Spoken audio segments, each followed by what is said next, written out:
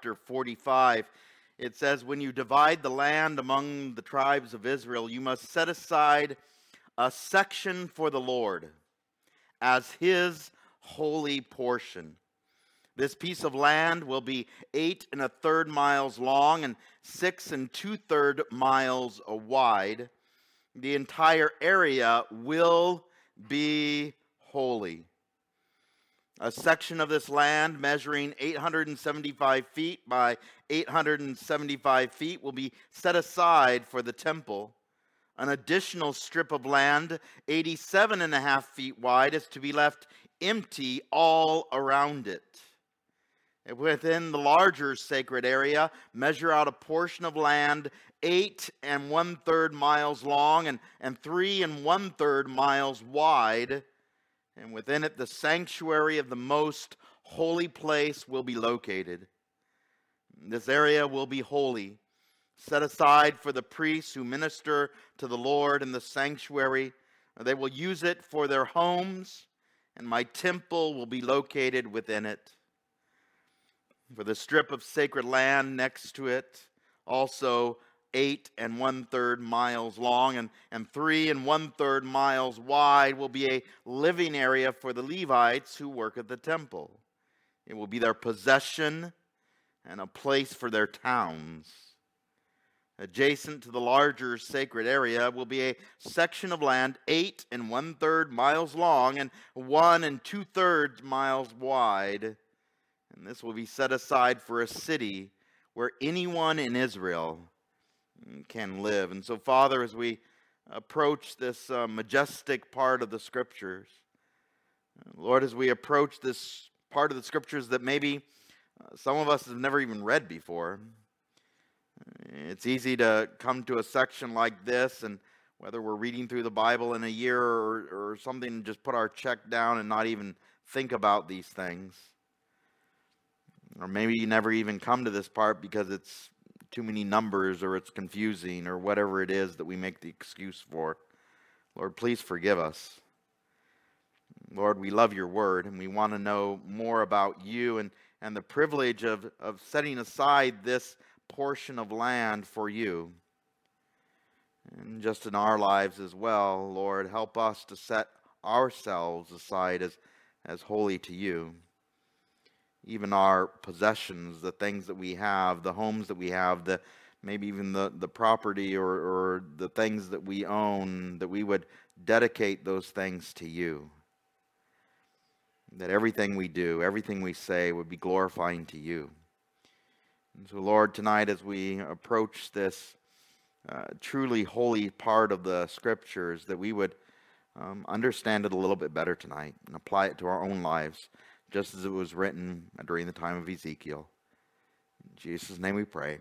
Amen and amen. We've been going through the book of Ezekiel, and you guys remember that Ezekiel was the priest without a temple. He's literally 900 miles away from the place where he grew up in Israel. At the age of 30, he was taken to Babylon along with many of the captives during what was called the second exile. You guys remember that there was 3 different exiles during the time when Babylon actually came and besieged the land of Israel, the capital city being Jerusalem. The first was when they took away all the best of the best, the handsome people and the smart people and the wise people, the people that actually could learn the language of Babylon, their culture, their customs. Those were people like Daniel, whom we're going to be getting to next in the next book. People like Hananiah, Azariah, Mishael, or whom we call Shadrach, Meshach, and Abednego, right? These were the ones that were taken away first in the first captivity, the cream of the crop, if you will. Then we had the second exile. This is Ezekiel and those that are living by the river Kibar there in the land of Babylon. These were the ones with a trade skill. These were the blue-collar workers. These were the ones that actually had a skill that could be applied to the Babylonian nation. Ezekiel, being part of this group, this second exile, he was a priest. And normally at the age of 30, a priest was supposed to enter into service of the temple. But what has now happened to Ezekiel? He's taken away from his homeland. Instead, at the age of 30, instead of being able to go into the temple, he is now having to prophesy to a bunch of obstinate, hard-hearted, stiff-necked people. And they resist him every single step of the way. You guys remember some of the things that he had to do, right? What did he have to eat? Bread roasted over dung. That's the G word, by the way, you know. Where he literally had to lay on his left side and then his right side. He had to make a literal model of the city of Jerusalem and prophesy what was happening in Jerusalem. He had the responsibility of seeing what was going on in the temple 900 miles away, where he watched those priests, many of whom he knew, worshiping the hosts of heaven, the sun and the moon, and all these idols that had been put into the holy place of the temple. He had to watch the temple being destroyed in his vision. He had to watch the Spirit of God literally leave the temple, go out through that eastern gate and go up to heaven. He had to watch the walls being torn down in his visions. And he had to tell the people in Babylon, and of course they didn't have phones back then, they didn't have instant news. All they heard was from Ezekiel, mirroring literally the book of Jeremiah and the book of Daniel as well. And so Ezekiel now, at the end of this amazing book, gets to see the new Jerusalem. He gets to see the new temple. He gets to see this majestic millennial kingdom temple. And just to remind you, we've been seeing some pictures here. And my monitor is not working, so you're going to get to see it on those. But just the comparison of this amazing temple. This temple that's literally going to be larger than King Solomon's temple, more majestic than the temple that King Solomon had built. He sees every single dimension, even down to the handspans and the handbreadths, and even the cubits and the rods. And you remember the measurements that are being used. These were cubits, and of course in the translation that we're using, we have it automatically translated into our dimensions for us. So rather than seeing cubits or rods or certain large measurements that it's kind of hard for us to convert in our own heads, we get to see it in our own measurements there, feet and miles and inches. We're in a section now, is what's called the millennial kingdom. This section from chapter 40 all the way up to chapter 48, which describes in more detail what is happening in this 1,000-year reign of Jesus Christ than any other section in the entire Bible. Even more than in the book of Revelation. There's a chart here that I want you guys to see, just kind of so you can get where we're at in terms of time. And you guys remember, we've been talking about this. There's the rapture. This is where those that believe in Jesus Christ are transported up to meet him in the air. We read about that in 1 Thessalonians. Then you have the tribulation time period, which we know exactly how long that'll last. That is 7 years. This is the time period where literally everything falls apart. The Antichrist comes onto the scene. For 7 years, there is an immense tribulation here on the earth. You read about that in the book of Revelation, all the way from chapter 4 all the way up to chapter 19. And then you have the battle of Gog and Magog that we just read a couple of weeks ago here described in greater detail than even in the book of Revelation, chapters 38 and 39. And then you have the second coming. This is when Jesus Christ literally sets foot here on the earth and is proclaimed as king. And then this ushers in what is called the millennial kingdom, this 1,000-year reign of Jesus Christ here on the earth. Now, of course, many people try to explain these things away.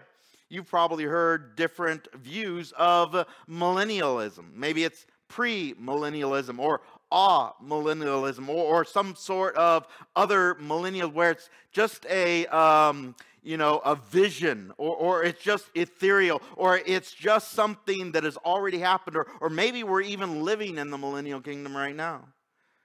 The Bible describes it as something that is very, very real. Ezekiel describes it as something with measurements, even down to the inches. And as we go through this amazing section, hopefully you see that these measurements were not just some dream that he dreamed up. No, these are exact measurements that when the millennial kingdom comes and is built, and the temple that is built, it will be exactly the same as the measurements in the book of Ezekiel. Will prophecy come true? Yes, it will. In Revelation chapter 20, again, there's only one verse about the millennial kingdom, and it's in Revelation chapter 20. In verse 1 there, and you'll see it up on the screens there. Then I saw an angel coming down from heaven with the key to the bottomless pit and a heavy chain in his hand. He seized the dragon, that old serpent who is the devil, Satan, and bound him in chains for 1,000 years. Thank God for that. Do you know what's happening during this 8-chapter section in the book of Ezekiel? Why the Jews are allowed not only to prosper, but as we see, even the Dead Sea will come to life. Do you know why that's allowed to happen? Where is Satan during this time? Where is Satan during this time? He's bound in the bottomless pit for 1,000 years. Now, of course, he will be let out. In fact, in verse 3 it says, the angel threw him into the bottomless pit, which was then shut and locked, so Satan could not deceive the nations anymore until the 1,000 years were finished. Afterward, he must be released for a little while. This is what we call the Battle of Armageddon, which will happen after this. But I want to read to you verse 4. This is important because many people ask, where are we? Where are we during the millennial kingdom? If we're raptured, where are we? It says in verse 4, then I saw thrones, and the people sitting on them had been given the authority to judge. I saw the souls of those who had been beheaded for their testimony about Jesus and for proclaiming the word of God. They had not worshipped the beast or his statue, nor accepted his mark on their foreheads or their hands. They all came to life again, and they reigned with Christ for 1,000 years. Do you know where all those martyrs during the 7-year tribulation, where they will be? They will be reigning next to Jesus Christ. They will be judging the nations. But verse 5, this is the first resurrection. The rest of the dead did not come to life until the 1,000 years had ended. Blessed and holy are those who share in the first resurrection. For them the second death holds no power. But they will be priests of God and of Christ, and will reign with him for 1,000 years. Can you imagine that? I don't know if you've ever been to Jerusalem, but do you know, if you know Jesus Christ now, that you get to go to Jerusalem?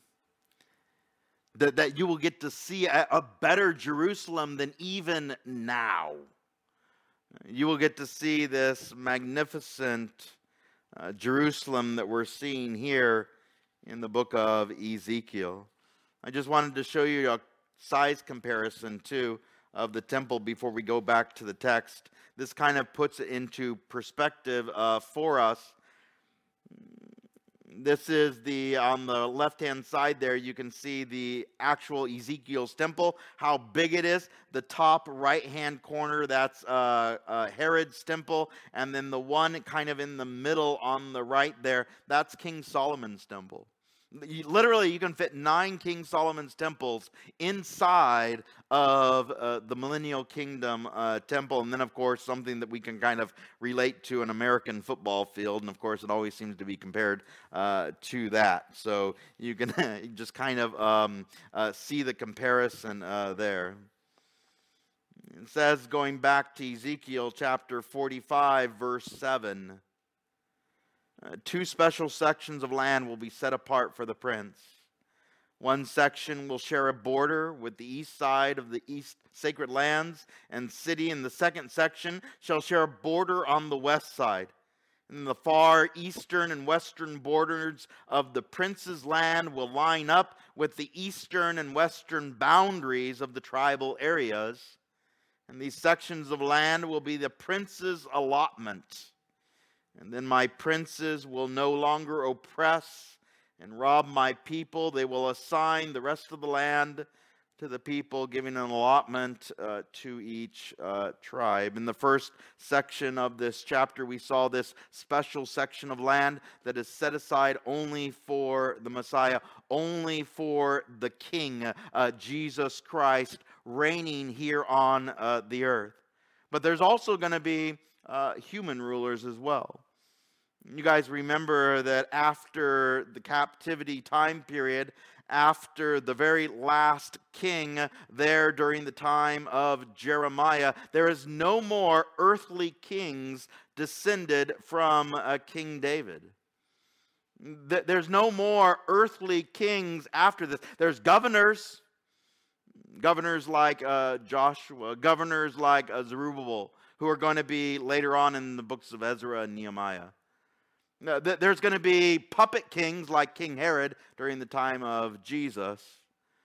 But there will be no more kings sitting on the throne in Jerusalem until the Messiah comes during this 1,000-year reign. And so the earthly rulers will be called princes. This prince is not Jesus Christ. This prince is not a king. This prince is descended from the line of David, but he will not rule in Jerusalem. We see it there in Ezekiel chapter 34, verse 22 through 24. Who is this prince? So I will rescue my flock, and they will no longer be abused. I will judge between one animal of the flock and another, and I will set over them one shepherd, my servant David. He will feed them and be a shepherd to them. And I, the Lord, will be their God, and my servant David will be a prince among my people. I, the Lord, have spoken. Who's going to be sitting on the throne? God. Jesus Christ, the Messiah, sitting on the throne. Who's going to be the shepherd or the one who is the earthly prince during this time? A descendant from the line of David. Now I have just one more picture for you, just kind of so you can see geology or geography, all the things that are happening in this section here. They're in the middle of the map that's going to pop up here. There's a circle, right? This is what is being set aside for God. This is the section of land around the temple, around the capital city of Jerusalem, that's going to be set aside for God. You know that this is bigger than Jerusalem today? That this is bigger in terms of dimensions than Jerusalem today. And by the way, there's going to be no other nations around it. There's not going to be a Palestinian, authority or a Palestinian nation. There's not going to be any sort of other nations in this area. What is this area going to be set aside for? God. It's going to be sacred to God. And then, of course, we'll see the rest of the land divided up later on in chapter 47 and 48, and we'll get to that section when we get there. So these priests that are going to be ministering to God, that are set aside as the ministers to Jesus during this time, are all going to have their sections. In fact, in verse 9 of Ezekiel chapter 45, and I know we've been going back and forth. We're going to be staying in Ezekiel from now on. Those of you with actual paper Bibles, I know you have to kind of go back and forth, but that's okay. It's a good exercise to do. Ezekiel chapter 45, verse 9, it says, "For this is what the sovereign Lord says.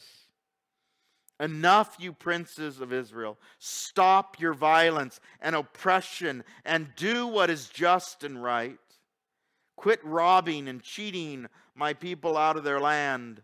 Stop expelling them from their homes, says the sovereign Lord. Use only honest weights and scales and honest measures, both dry and liquid. The homer will be your standard unit for measuring volume. The ephah and the bath will each measure 1/10 of a homer, and the standard units for weight will be a silver shekel. 1 shekel will consist of 20 gerahs, and 60 shekels will be equal to 1 mina." I don't know if you've ever gone to the store, or maybe you've tried to measure something, or when you were kids, you tried to cut a piece of cake perfectly in half, or maybe a cookie perfectly in half. Have you ever had a person that tried to make it so that they got the greater portion? I know none of you ever did that. But of course, what would happen when someone tried to cheat you out of your portion? What would you say? I know you all said it. What did you say? It's not fair, right? The fairness of the measurement is all important. When you go to the store and measure your food or your weight or your apples or your oranges or whatever it is, or especially at the pump, right? Do you want that gallon to be a real gallon? Oh yeah, it better be. It better be to even the drop, right? Why? Because you want to get what you paid for. Unfortunately, during the time of this writing, not only during the time of Jeremiah, but all the way even to King Solomon himself, had there been unfair people in the land, unfair rulers. In fact, that's why there was a split in the nation of Israel. Remember, after King Solomon died, what happened? Rehoboam wanted to literally tax the people to death. He wanted to, as the figurative language was, whip them with scorpions, make them pay through the nose. And so because of that, there was a split in the land. During this time, there's going to be fair measurements. There's going to be fair payments. There's going to be truth in measurement. There's going to be truth in weighing and volume and all the things that go into the things that we value. In fact, look here in verse 13. You must give this tax to the prince, 1 bushel of wheat or barley for every 60 you harvest. 1% of your olive oil. Don't you love those kind of taxes? Wow. 1%, that's it. That's all you have to give. Continues on, 1 sheep or goat for every 200 in your flock in Israel. That's only 0.5%, by the way. Isn't that a great tax? Wow. Can you imagine that, where there's not a person ruling in authority that demands an exorbitant amount from you? This is what it's going to be like during the time of the millennial kingdom. There will be grain offerings, burnt offerings, peace offerings. They will make atonement for the people who bring them, says the sovereign Lord. All the people of Israel must join in bringing these offerings to the prince. The prince will be required to provide offerings that are given at the religious festivals, the new moon celebration, the Sabbath days, and all the other offerings and peace offerings to purify the people of Israel, making them right with the Lord. The prince will join the people in worshiping the Lord. He will be counted as one of the people. Now again, not only is this prince a lowercase p, but this prince will be offering sacrifices. So we know beyond a shadow of a doubt that this is not Jesus Christ, because has Jesus Christ ever sinned? No. This is a man. He will be included in not only the burnt offerings, which are considered the sin offerings, but also the offerings that go to God himself. Verse 18, it continues on. This is what the sovereign Lord says. In early spring, on the first day of each new year, sacrifice a young bull with no defects to purify the temple. This is what was called the red heifer. This is the bull that not only had to be without blemish, there could be nothing wrong with this bull. He couldn't have a single speck that was out of place. He couldn't have a mole on him. He couldn't have a broken leg or some sort of sore on his body, this bull. But as well as we see here in the rest of this section, it was to sacrifice a young bull with no defects to purify the temple. Every year this had to be done.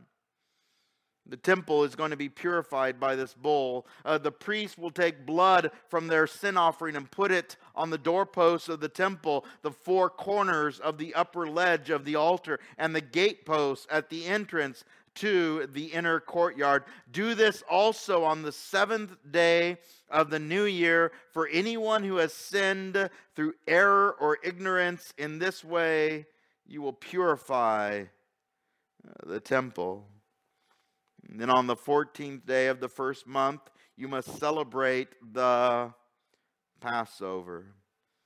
Do you know why they're celebrating the Passover? Do you know why they're doing these celebrations? Not only continuing what was done in the Old Testament, but even today, we're going to be taking communion later on. Why do we take communion? You guys know the answer. Are we re-sacrificing Jesus? Are we somehow, mystically transforming these elements into Christ in our body? No, we know that's not true. But we do it in remembrance of what he did for us, right? It's to remember that he died for us. It's to remember what he did on the cross for us. It's to look forward to the marriage supper of the Lamb, which we get to actually celebrate with Jesus together. But we're not actually re-sacrificing Jesus, are we? It's the same thing with these sacrifices here. It's the same thing with these celebrations during this 1,000-year reign. These are remembrances of what Jesus Christ did for us. The Lamb that was slain before the foundation of the world. Verse 13. Verse 11, it says, so at the special feasts and sacred festivals, the grain offering will be a basket of choice flour with each young bull, another basket of flour with each ram, as much flour as the worshiper gives.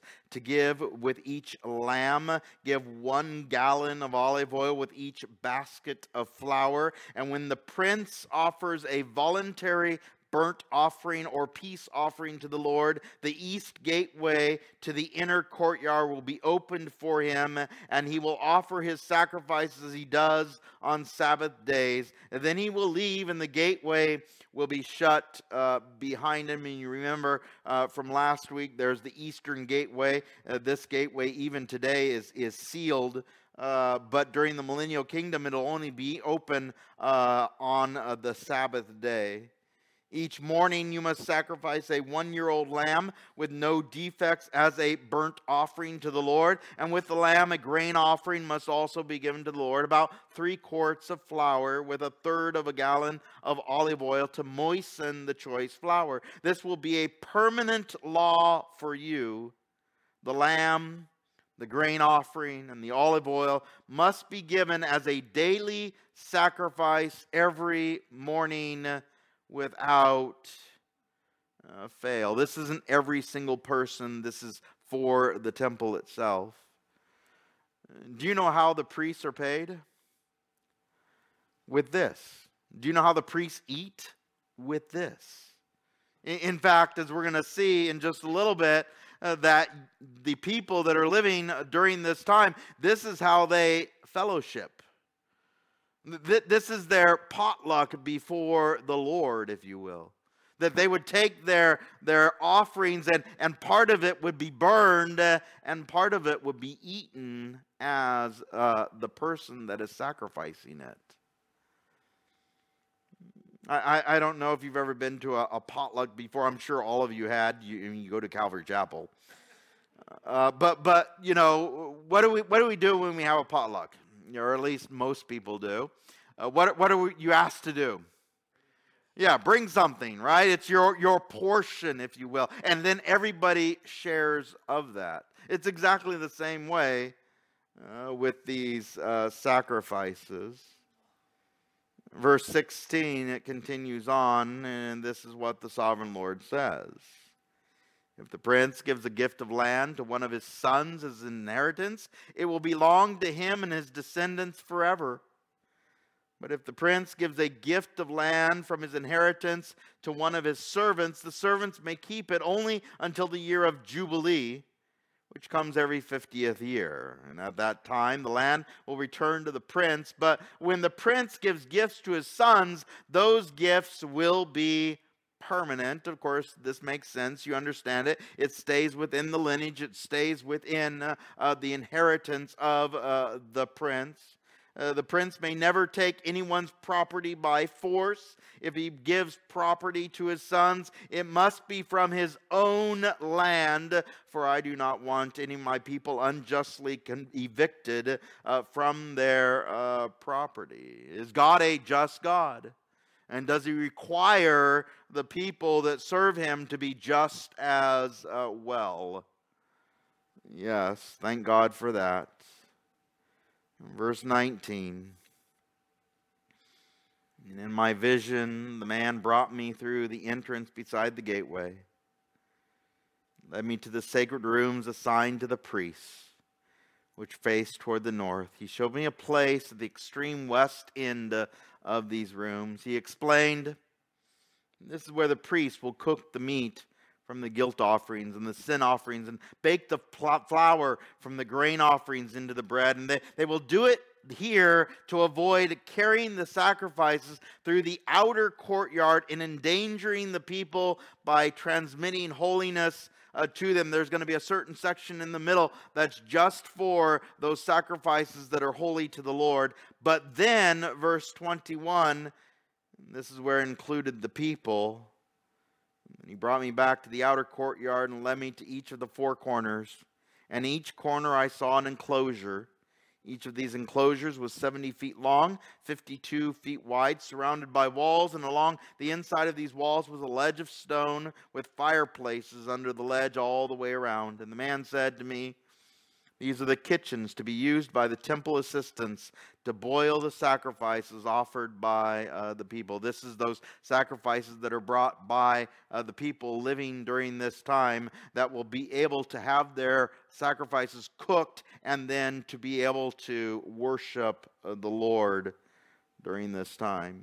You see, this magnificent temple isn't just for worship, it's for fellowship as well. This is why it's so big. This is why it is so massive. People literally from all over the world will come to this temple and worship the Lord and fellowship with the Lord. Chapter 47. By the way, the numbers haven't ended yet. You guys remember the two different numbering systems, right? There was a cubit, which was the middle finger all the way down to the elbow. This is approximately a foot and a half, okay?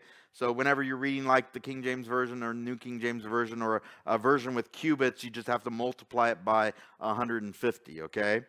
But then there was the rod as well, and this was the fixed measurement. This rod was 6 cubits long, okay? This rod was 6 royal cubits long, okay? This is what we're going to be seeing in this next section in chapter 47. This rod is used for long amounts of measurements. And in my vision, the man brought me back to the entrance of the temple. There I saw a stream flowing east from beneath the door of the temple, and passing to the right of the altar on its south side. The man brought me outside the wall through the north gateway, and he led me around to the eastern entrance. And there I could see the water flowing out through the south side of the east gate. Measuring as I went, he took me along the stream for 1,750 feet, and then led me across the water was up to my ankles. This is 1,000 cubits. So every single one of these measurements is 1,000 cubits. Every 1,000 feet, or excuse me, every 1,000 cubits, Ezekiel is going to measure the water that's coming out of the temple. What is the first measurement? It came up to his ankles. Okay? Just a couple of inches. He measured off another 1,750 feet, and he led me across again, and this time the water was up to my knees. Another 1,000 cubits. 1,000 cubits is approximately like a third of a mile. He went up to his knees, and after another 1,750 feet, it was up to my waist. And then he measured another 1,750 feet, and the river was too deep to walk across. It was deep enough to swim in, but too deep to walk through. And I'm sure it depends upon how tall you are. But you understand what is happening here. After approximately 1 1/3 miles, the river that is coming out of the temple, that is just a trickle at the entrance, is getting bigger and bigger and deeper, and so on and so forth, until it becomes a river coming out of the temple. Where is the origin of this river? The very temple of God, living waters. You guys have all heard that phrase before. This isn't just literal, this isn't just figurative. This is literal. What is coming out of the temple itself? Living water. What is that living water going to be able to do? Verse 6. He asked me, "Have you been watching, Son of Man?" Then he led me back along the riverbank, and when I returned, I was surprised by the sight of many trees growing on both sides of the river. And he said to me, "This river flows east through the desert into the valley of the Dead Sea." If you go to Israel today, there's a section in the southern portion of Israel called the Dead Sea. This is a region that has been dead literally from the beginning. That this is the region of Israel where it is very, very mineral rich, but anything that tries to live in this area literally dies because of the amount of salt that is in the sea. In fact, so much so that not only the sea itself is dead, but much of the land around the sea is also dead. What will happen when this river comes to the Dead Sea? Just like when the Holy Spirit comes into our life, just like when the river of life that comes not only from God Himself, from the temple of God Himself into our life, what will happen to the Dead Sea? Look at the description here. The Bible tells it so much better than I ever could. It says, the waters of this stream will make the salty waters of the Dead Sea fresh and pure. Wow. What is the power of the living waters of God? You guys remember when Jesus was sitting there beside the well, and that woman came out, right? The woman of Samaria. He knew every single thing about her, right? He knew all of her sins. He said, where is your husband? Right? Knowing that she had multiple husbands before, divorced them all, and the guy that she's living with now wasn't even her husband, right? And what did he say? Not only the fact that this lady was physically thirsty, but spiritually thirsty as well. If you knew who was sitting beside you, if you knew who was right in your presence, you would ask me for water. And what kind of water does Jesus Christ give? Living water. It says there in verse 9, again, describing it in much better ways than I ever could. There will be swarms of living things wherever the water of this river flows. Fish will abound in the Dead Sea. By the way, this is an oxymoron. I mean, obviously nothing can live in a Dead Sea, right? By definition, it is dead, right? But can you imagine this river that flows into the Dead Sea, and the Dead Sea now becomes alive? So much so that there's actually fish in the Dead Sea. What else? Life will flourish wherever this water flows. I don't know if you guys are fishermen or not. But can you imagine fishing from the mountains surrounding the Dead Sea, the hills surrounding the Dead Sea, fishing for fish that are now alive? This is how it describes it there in verse 10. Fishermen will stand along the shores of the Dead Sea, all the way from En-gedi in Galim. The shores will be covered with nets, drying in the sun. Fish of every kind will fill the Dead Sea, just as they fill the Mediterranean. Wow. Do you guys know where En-gedi is at? This is the place where David ran from King Saul. This was the place where he wrote, beautiful psalms about, as the deer thirst for the water, so I thirst for the living God, right? These were the places that were the oases up in the hills surrounding the Dead Sea area. Can you imagine being able to fish from those places? Now, of course, it describes nets, but I'm sure there's going to be, fishing rods as well. But can you imagine being able to fish from the area that was once dead that is now alive? This is the power of God. This is the power of the living water. This is the power of changing something that was once dead into something that is now alive. Does He do it even in greater miracles with people as well? Every single one of you that know Jesus Christ, your Lord and Savior, did He change something that was dead into something that is alive? You are a new what? A new creation. By the way, this is what we're going to be celebrating tonight. You don't have to be a member of this church. We don't even have membership. You just have to know Jesus Christ, your Lord and Savior. Otherwise, it's meaningless. Absolutely meaningless. It's just a wafer and some juice. That's it.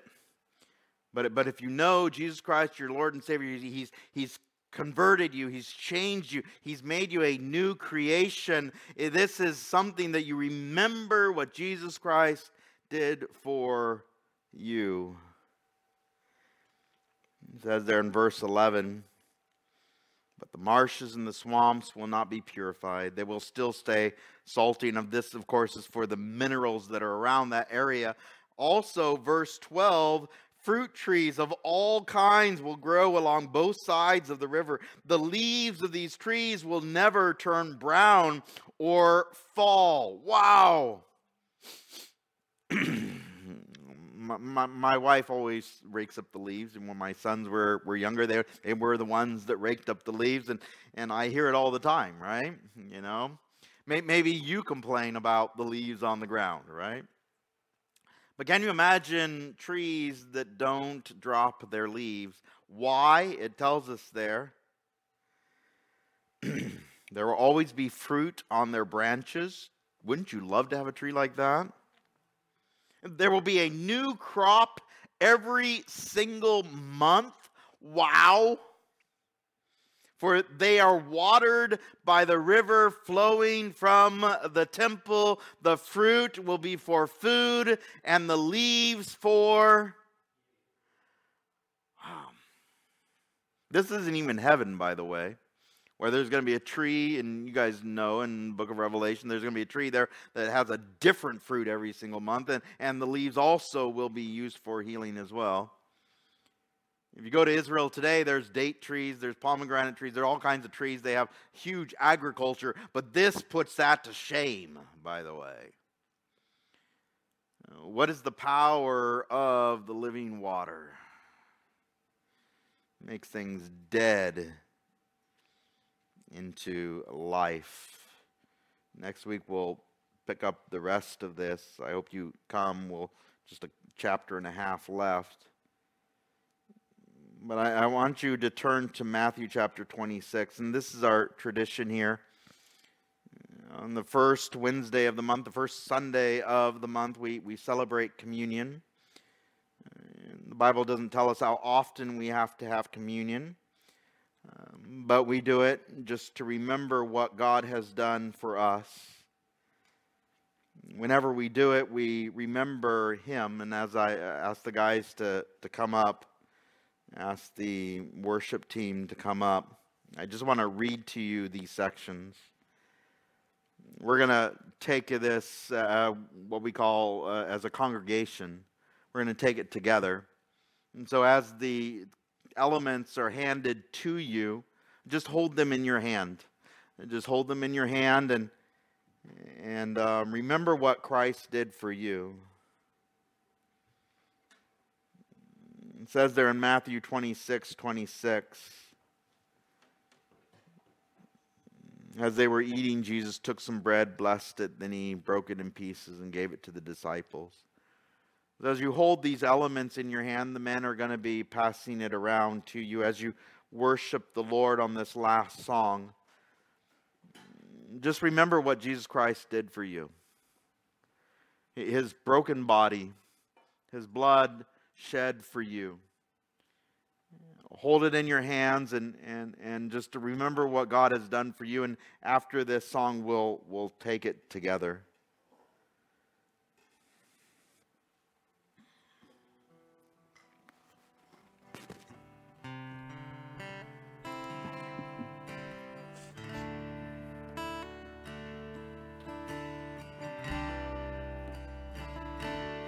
Take me past the outer courts into the holy place, past the brazen altar.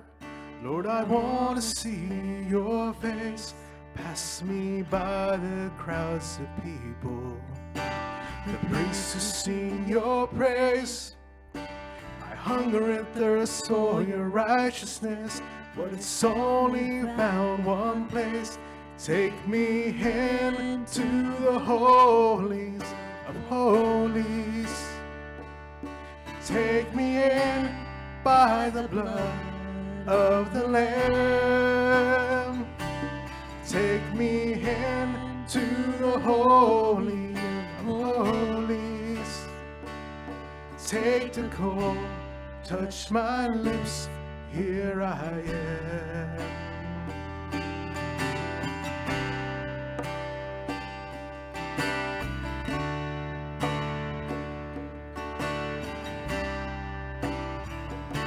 Take me past the outer courts into the holy place, past the brazen altar.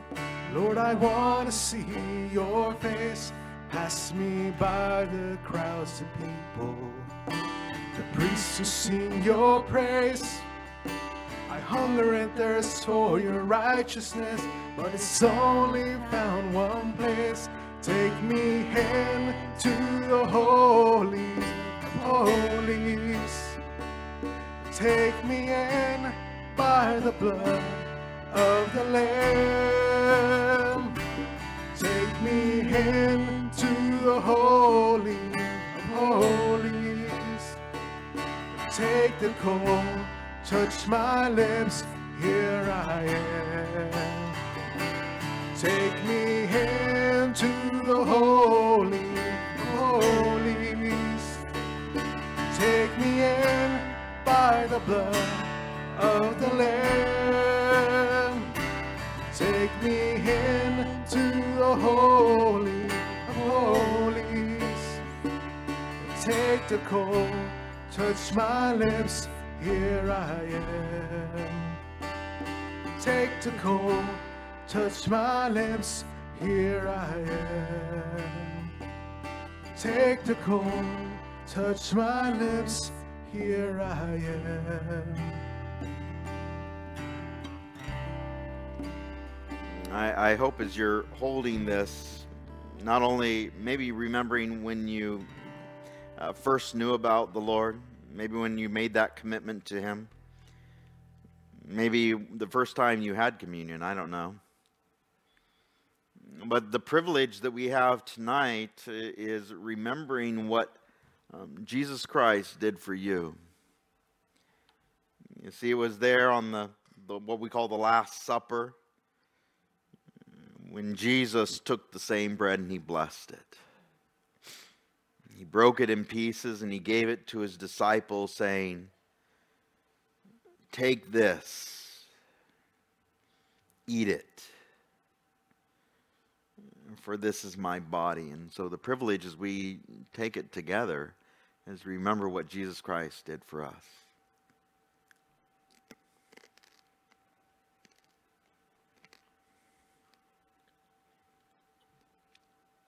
He continues on there, and he said he took a cup of wine and gave thanks to God for it. He gave it to them and said, "Each of you drink from it, for this is my blood, which confirms the covenant between God and His people. It is poured out as a sacrifice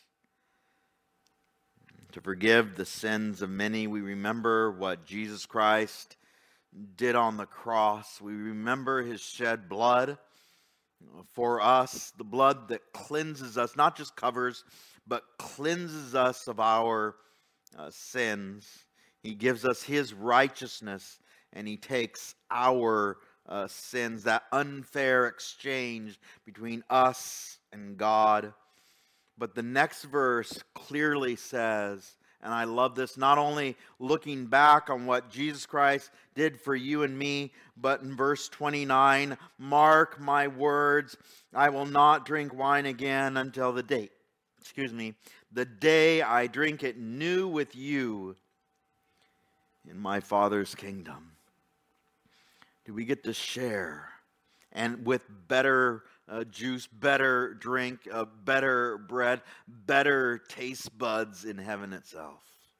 There at the wedding feast of the Lamb, where you get to enjoy fellowship with Jesus Christ.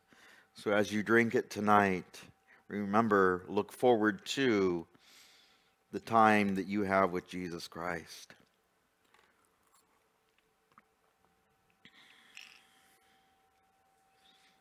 And then as our tradition, as we do on Wednesday nights, it doesn't end there, and you guys know this. That very last verse there. It didn't end in the upper room, did it? What did they do? And they sang a hymn.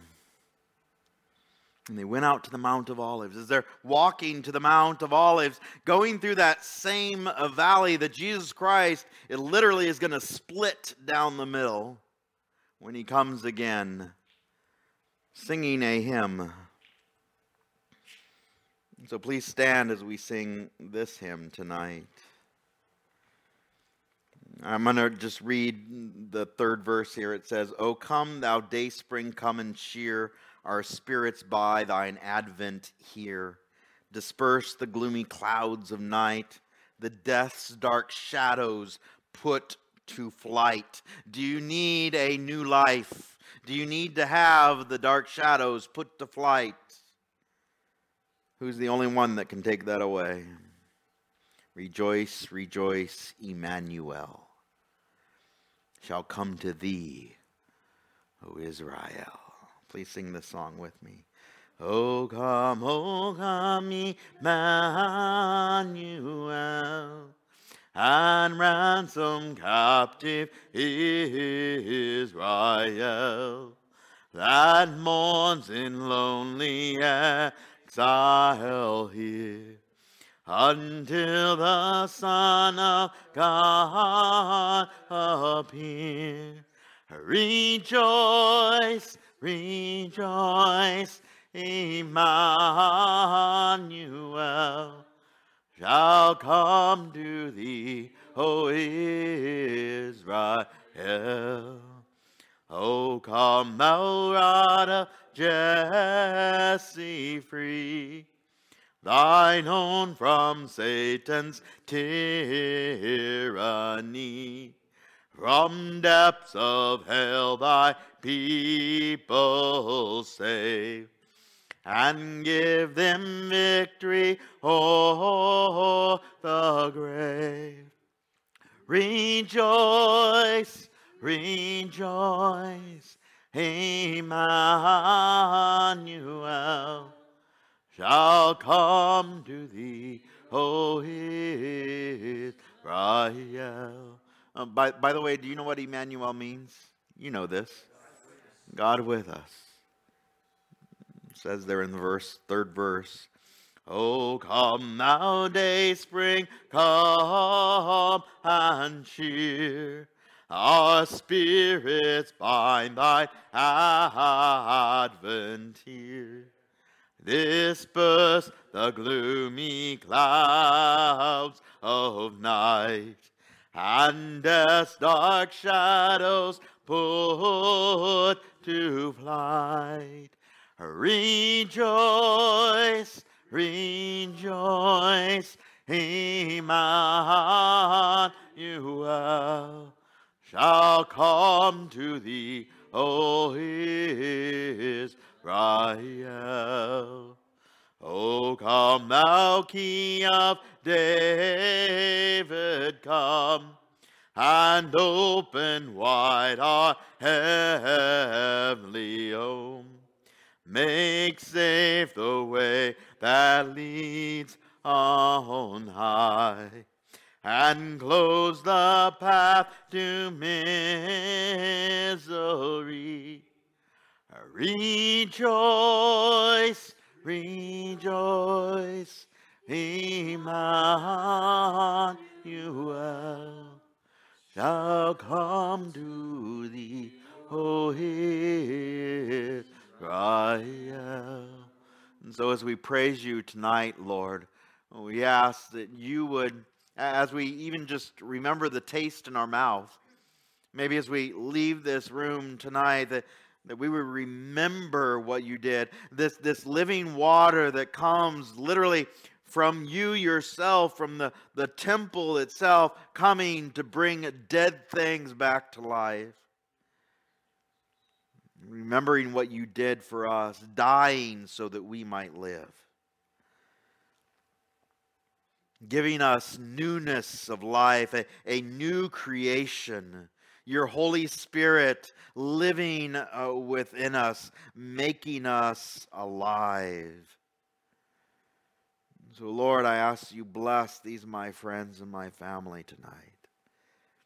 That we would not leave this place the same way we came in. That we would be changed.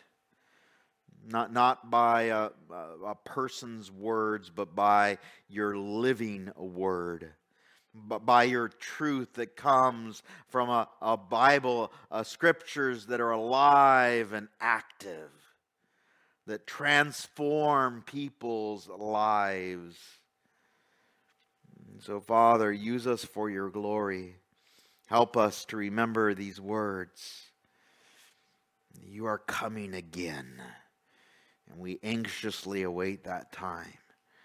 We love you. In Jesus' name we pray. Amen and amen. God bless you.